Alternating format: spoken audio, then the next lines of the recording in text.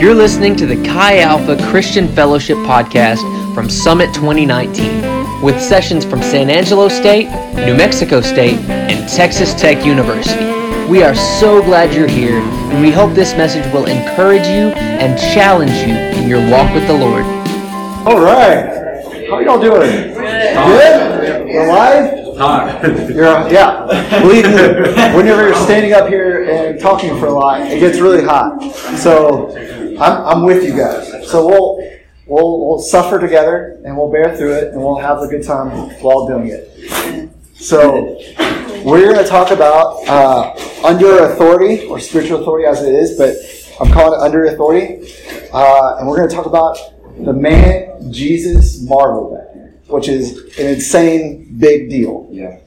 So it all starts in Luke 7, 1 through 10. So, after he had finished all his sayings in the hearing of the people, this is Jesus, he entered Capernaum. Now a centurion had a servant who was sick and at the point of death, who was highly valued by him. When the centurion heard about Jesus, he sent to him elders of the Jews, asking him to come and heal his servant. And when they came to Jesus, they pleaded with him earnestly, saying, "He is worthy to have you to do this for him, for he loves our nation, and he is the one who built us our synagogue." And Jesus went with him. When he was not far from the house, the centurion sent friends, saying, "Lord, do not trouble yourself, for I am not worthy to have you come under my roof. Therefore I did not presume to come to you, but say the word, and let my servant be healed. For I too am a man set under authority, with soldiers under me, and I say to one, 'Go,' and he goes, and to another, 'Come,' and he comes, and to my servant, 'Do this,' and he does it."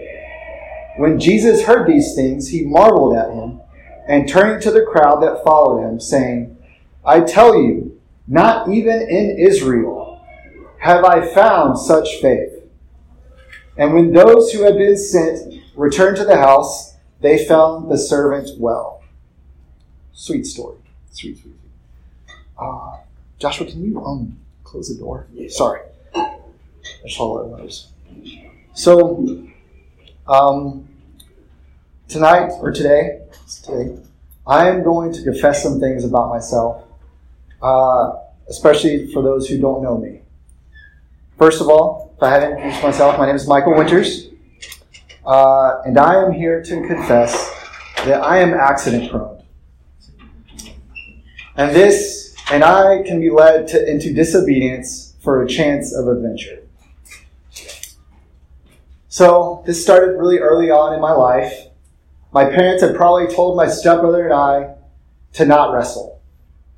Hundreds of times in the house. Well, my parents went on a date, and my poor stepsister had to babysit us for the first time. So what do? We wrestled. We wrestled in our bedroom.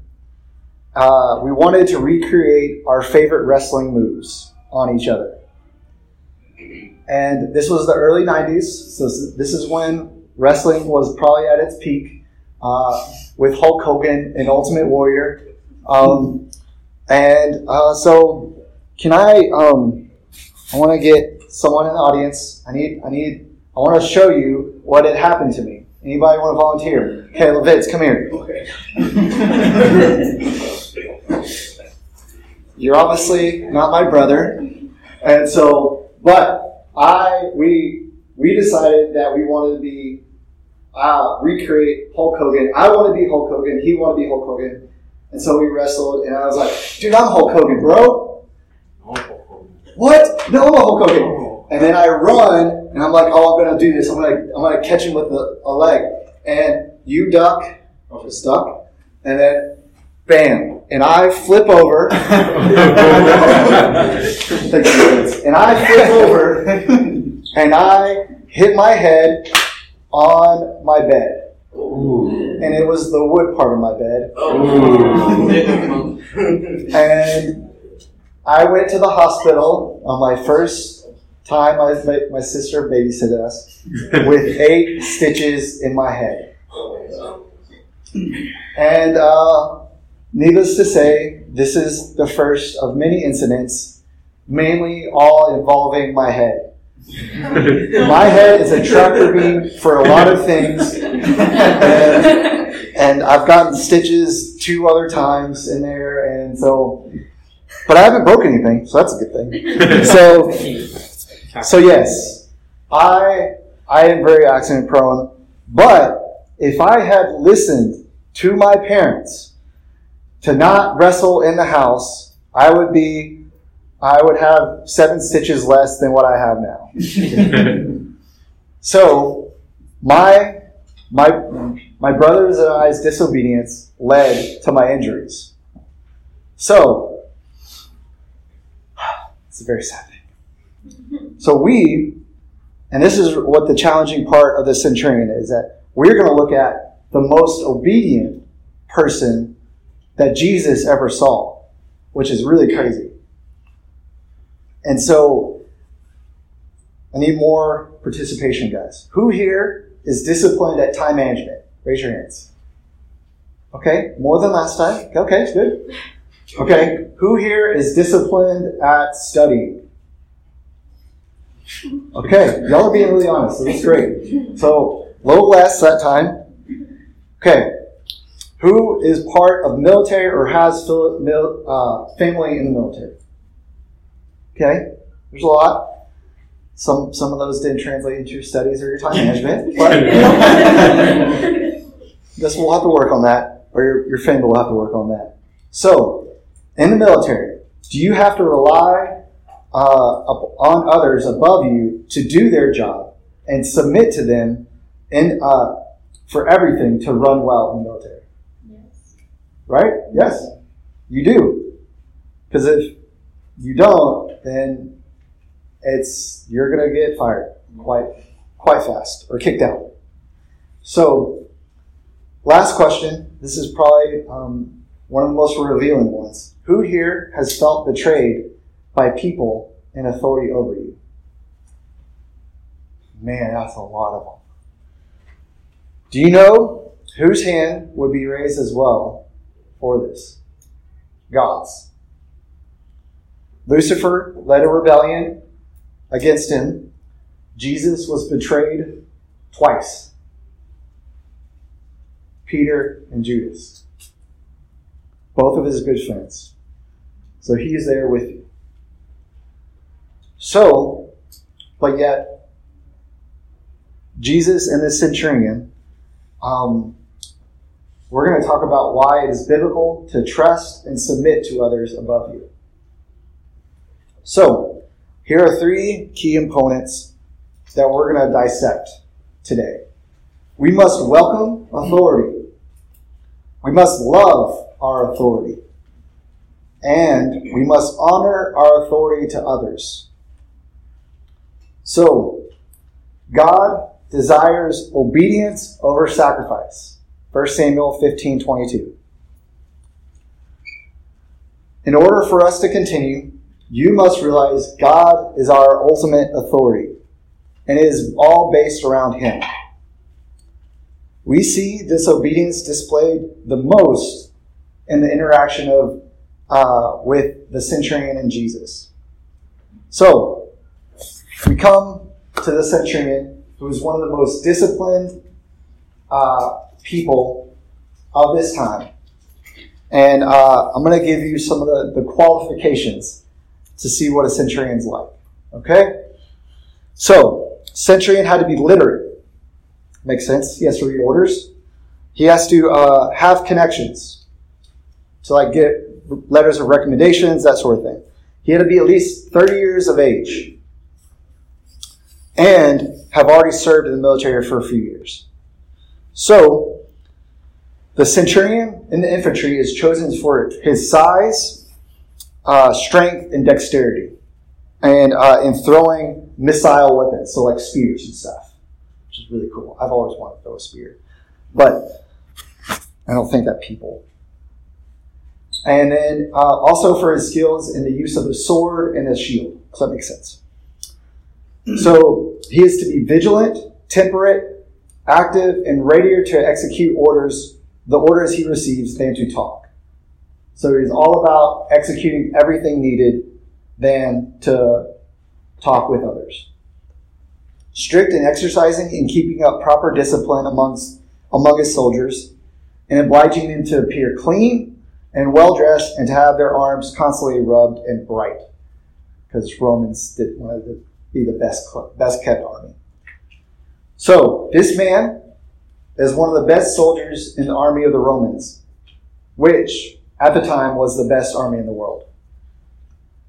Yet he welcomed leadership, which is really crazy. The centurion welcomed leadership, and you can tell this through the interactions with Jesus and how he didn't degrade any of the other leaders. He never talked about anybody else. The centurion, through his friends, said something quite powerful. Lord, do not trouble yourself, for I am not worthy to have you come under my roof. Now let's break down what the first word he said. He called him Lord.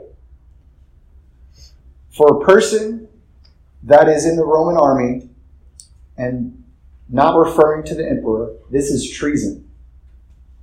So he could be put to death for this. So the Roman soldier knew Jesus as Lord, and he had probably seen Jesus before, earlier in his ministry in Capernaum, and he's now calling him Lord. The centurion welcomed Jesus as the authority in his life when he referred to him as Lord. His friends follow up this statement with talking about how he is not worthy of coming under his roof. He welcomed the leadership of Jesus and knew how important Jesus was by announcing him to his friends. Isn't that crazy? Who in return spoke to Jesus about his servant. So he was already proclaiming Jesus as Lord to his friends, this Roman guy. The centurion embraced Jesus as Lord, and when there were so many people that rebelled against Jesus. Now, there is a tendency in our rebellious nature to not embrace people above us and to look for any and all faults in them, to complain about them, to exploit them, or to get them fired. Won't you say that's true? Yeah? Okay, there is this great scene in the show Office. Has anybody not seen The Office before? Raise your hands. Okay, I'll explain it to you guys. So, The Office is about this manager known as Michael Scott, and he is a manager of a paper company known as Dunder Mifflin. And his two people that are the closest to him as far as like rank, but also friends, are Dwight and Jim. Dwight and Jim are frenemies. They are friends, but they're also enemies because they prank each other and they get on each other's nerves. So, with that being said, you could probably see Jim is seeking this higher position and is offered a manager position. So here's what happens in this scene. Work like last week. Hello. Hey, Michael. Yes. You got Jim there with you? No, it's just us. Actually, can you call Jim in? I want him on this, please. Oh, well, here he is right now. Come in.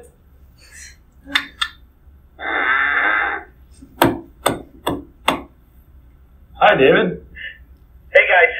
So, I spoke to Alan. We had kind of an unconventional idea, which I think is pretty cool, but it only works if everyone's on board. Well, just as long as it means Jim becomes a manager. We were thinking of having 2 branch managers in Scranton, both of you guys working as co-managers. Jim would handle the day-to-day, and Michael, you would focus on clients and big picture stuff. Wow, sounds pretty cool. I like that. So, manager and co-manager. Co-manager and co-manager. See, there are a lot of moving pieces, and this is the only way I can sell it upstairs. Well, that might be a little confusing for people because they know me as manager. All right. Hey, Michael, can you pick up for 1 second? Okay, look. just say so, we'll find another solution. Okay? Is that what you want to do?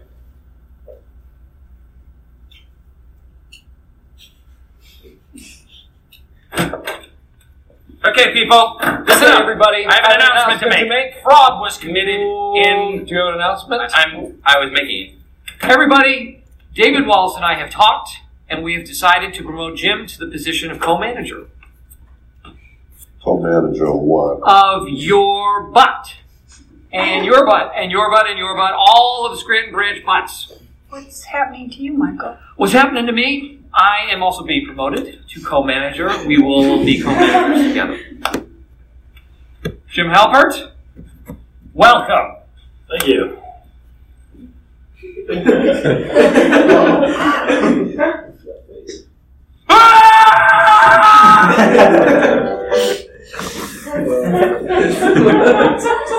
So, I hope for those who haven't seen the show, they should watch it before it leaves Netflix very soon. So, Michael had the chance to let go of Jim to go somewhere else or embrace being a co-manager, which, as you can look at it, is a demotion. And yet, he didn't badmouth anyone, just made it normal. In fact, he said he got promoted. Be honest with yourself. How would you have handled this situation? Now, another question that's more pointed and more real to you guys. Do you welcome your small group leader and the staff of Chi Alpha as the Roman centurion welcomed Jesus? A key part of welcoming is how you choose for the greater good for them, God and His kingdom. Which brings us to the next point, to love our authority. Love is unselfishly choosing for the greater good of God and His kingdom. So if we say that we love God, we must choose for the greater good of our leaders, like the ones that lead us in growing closer to Jesus. The centurion showed his love for Jesus in a very different way by saying this: "Therefore I did not presume to come to you, but say the word, and let my servant be healed. For I too am a man set under authority, with soldiers under me. And I say to one, go, and he goes. And to another, come, and he comes. And to my servant, do this, and he does it." He showed his love for Jesus, recognizing and knowing the authority of Jesus to do powerful things, whether he sees the servant or not.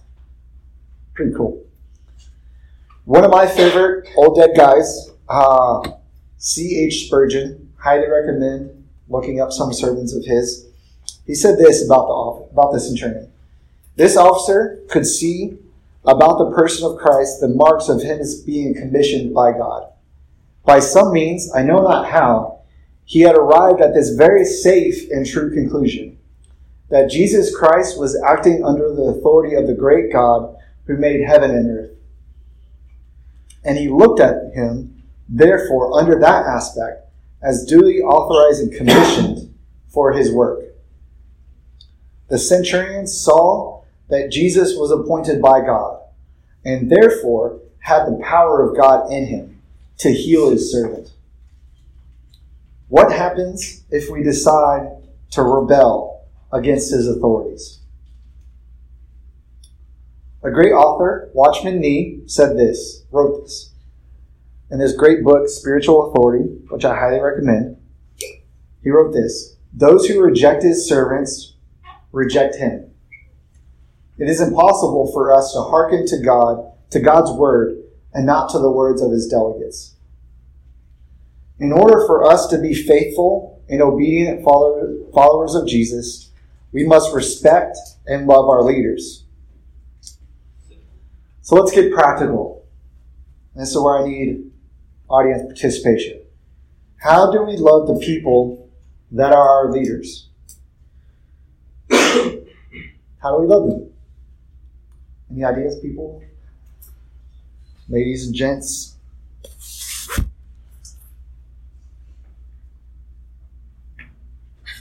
We can go out of our way to show them that we care about them by doing something as simple as like getting them coffee in the morning when we know that they're tired. Yeah, that's really good. Okay, really good. Do you have anything, or are you just flowing with I us? would say, both. Okay. I would say, you can show them you love them just like you show anybody you love them by respecting them and treating them the way you want to be treated. Yeah, that's great. Love your neighbor as yourself, basically. Yeah, it's really good. Anything else?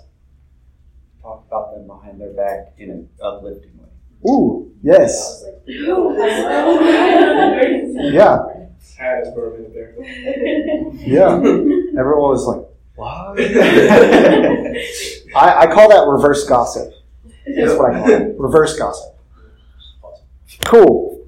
Any other thoughts y'all have? Okay, we're going to go over some other thoughts I had. Find their love language. Okay, anybody know what love language is? All right, I'll share them with you, and hopefully I remember this, Josh, if you catch me. Words of affirmation, acts of service, gifts, physical touch, and quality time. Yes. So we should try to figure out what they love the most and do that. You know, if you're scared, if yours is like the opposite, like physical touch. If you're like, I don't want anybody to touch me,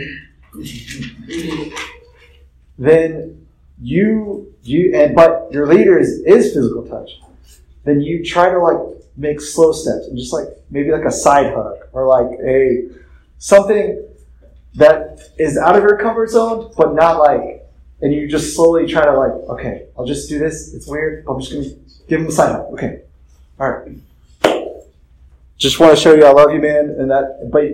So you try to go out of your way, even if it's inconvenient, to show that you love them. You trust what they say to you, because I will almost guarantee that all of it's backed up in the Bible. And then you speak highly of them. That's what Josh said. So this brings us to the third point. Honoring our authority to others. So the unique thing about this centurion is that he honored other authorities besides his own. I don't know if you caught that. When this is in the same text. When the centurion heard about Jesus, he sent to him elders of the Jews, asking him to come and heal his servant. And when they came to Jesus, they pleaded with him earnestly, saying, "He is worthy." Oh no, battery just died. No. Okay. I'm sorry, guys. You're good. Okay. All right. And when they came to Jesus, they pleaded with him earnestly, saying, "He is worthy to have you do this for him, for he loves our nation, and he is the one who built us our synagogue." So the Jewish rulers were so honored by him, by this centurion,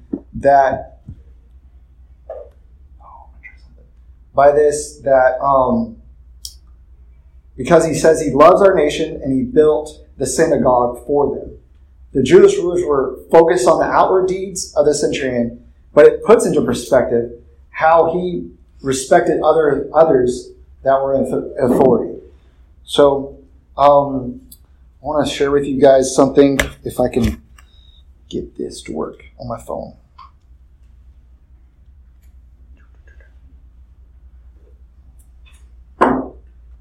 Y'all have any questions yet? Any thoughts? Okay. All right. So, huh? The fly swatter? Oh, I'm so sorry, guys. I want to show y'all some photos.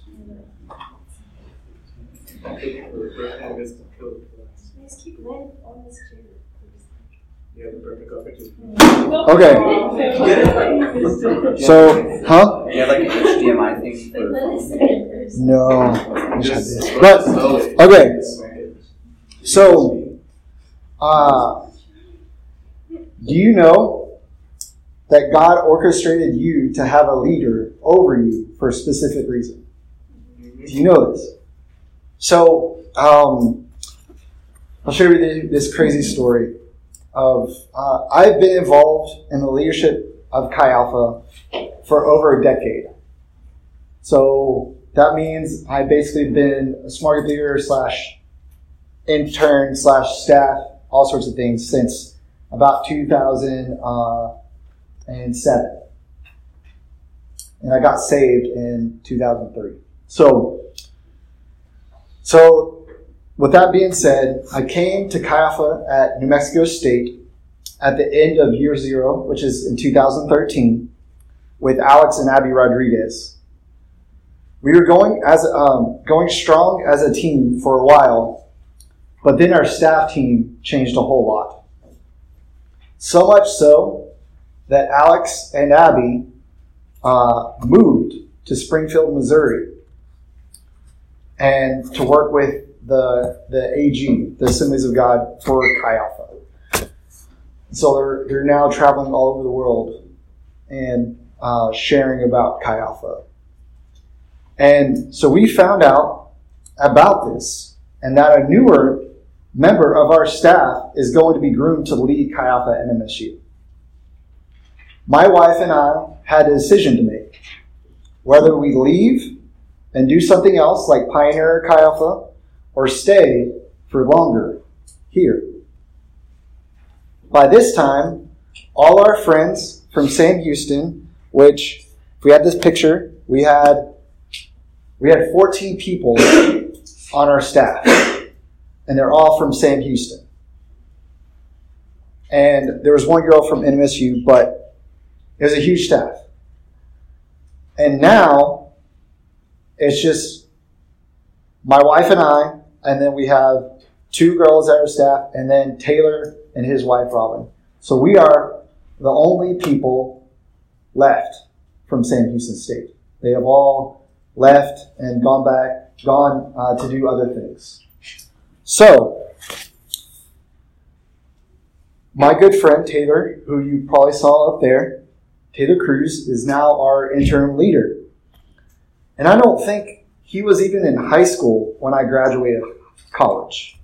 That gives you an idea. That's how, I think he was probably in middle school, actually. But with all that being said, he has shown me so many good and different things that has helped me to grow in the Lord and in discipling others. So we had to choose to stay, and we are so much better for it, even when it's really challenging. So you have this choice to either uplift everything that is good in your leader, or to not talk to others about him or her, or to talk badly about him or her, and to only focus on your perceived negatives about them. I know your leaders in Chi Alpha are always looking out for what's best for Jesus to move on the campus and to move in you. So, there are some big ramifications for whatever choice you make. So, let's talk about it. What happens if you uplift your leader in their character or something you see in them that the Lord has done? What happens? You're building them up. People what? You're building them up. Yeah, building them up. Okay. What other stuff? You're building a relationship with them. Yes.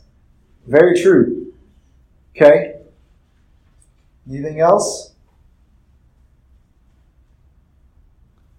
You create a positive environment when you do something.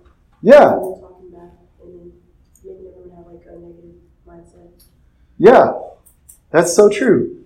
And you also create positivity when people think of Chi Alpha, when people think of the people that are leading you. Yeah. I'll say this for every person that is on this earth, they have a little sliver of the kingdom of God in them. Our job is to find what that little sliver is and just uplift it all the way. Uplift that and not uplift anything else, and your leader has a lot more of that, a lot more of the kingdom of God in them. So we find that and we uplift that. And what's cool about that is if you continue to uplift what's going on in their lives, not only does it give others an idea, it uplifts your leader into like, oh man, I want to try to get better. I want to do that more. I want to try to do that more because obviously people think it's good. Does that make sense? Yeah. Cool. So, all right. So, last part. What happens if you go around talking about the negative things in your leader? So close. Okay. All right. I'm just going to call on people in the back. Christina, what happens if you talk negatively about people? You're painting a bad image of them and taking away the respect of them. If other people are hearing you speak about them, then they're gonna only have your perception of, or they're only gonna have the image that you painted of them and not respect what they have to teach you. Awesome. That's good. Yeah, that's really good. Anybody else have any other thoughts? That's so good. You probably become bitter. Become bitter. Yeah. You build resentment, and it creates a toxic environment for everyone. Yeah. Negativity is like Just spreads. it's what's the word? I forgot. Yeah. It's like Contagious. yeah, contagious. That's the word. Yeah. Yeah. And you, and I don't know if you've met people like this, but like those who seek negativity bring others with them. And so, wow, there's like a saying. It's like, evil always wants to bring others into it, or something like that. Yeah, you always want to bring others into it whenever you're not liking someone. Yes. There's a saying for like my old basketball team. We used to say, contribute, don't contaminate, because like the girls on the team were like really negative all the time, and that would make us like as a whole just like not as good. Yeah. So that's just a thought. Yeah, that's so true. Oh, I just thought of a cool study. They got maybe y'all have heard this before. They got like some snowflakes, and they put them in different containers, and they like kept it cool and everything to where it can still thrive. But everyone, like, you'd either speak words of affirmation or words of negativity. And it's really crazy how this works out. Yeah. When you speak words of affirmation, like, it is the most crystal, beautiful thing ever. It's like perfect. And they just kept on saying good words. You're beautiful. You're so crystal. You're so pure.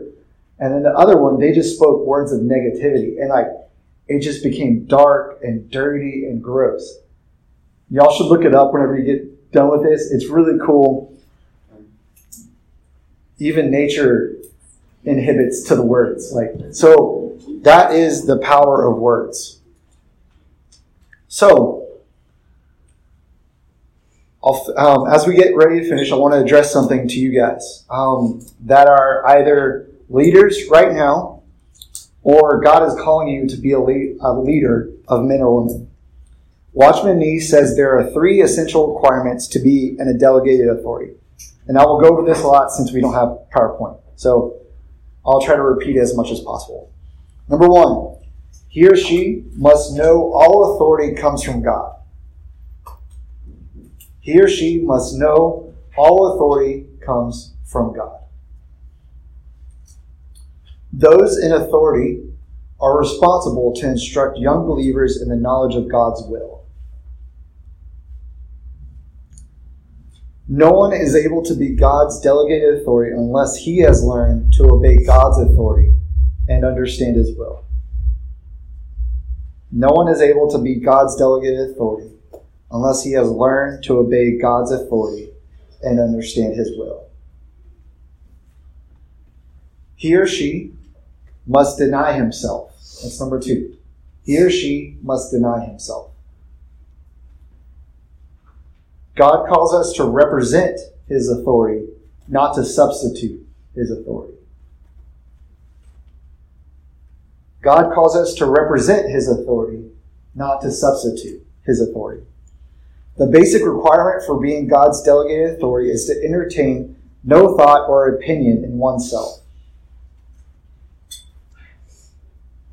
Okay, y'all follow with me? You good? Okay. Number 3. He or she must constantly keep in fellowship with the Lord. He or she must constantly keep in fellowship with the Lord. The nearer one is to the Lord, the clearer he sees his own fault. The nearer one is to the Lord, the clearer he sees his own fault. Authority is representative in nature, not inherent. Does that make sense? This means that one must live before God, learning and being wounded so as not to project oneself into it. Okay. Y'all have any questions? Y'all have anything I need to repeat? Can you repeat the third one? Yes. He or she must constantly keep in fellowship with the Lord. The nearer one is to the Lord, the clearer he sees his own fault. Authority is representative in nature, not inherent. This means that one must live before God, learning and being wounded so as not to project oneself into it. Okay. Anything else? Okay. We must bring a kingdom culture instead of a worldly culture to this earth. That is what the Lord's wanting. A kingdom culture welcomes, loves, and honors their leaders to others. We must be a community founded upon obedience and authority. If our community strives for this, the kingdom of God will grow, and at the end of it all, Jesus will marvel at us and say, "Well done, thou good and faithful servant." Isn't that crazy? Jesus will marvel at us, just like he did with the centurion. I look forward to that day. So, we got a little bit of time. We are going to be proactive in this right now. Will you write a letter to your spiritual authority, thanking them for their role in their lives? And if you feel like you need to apologize for something you did, do that as well. So we're going to take some time. I'm going to finish up one more letter that I wrote that I need to write. And so take some time and write it out. Thanks for listening to this Chi Alpha podcast from Summit 2019. Be sure to check out the rest of the sessions, and we'll see you next year.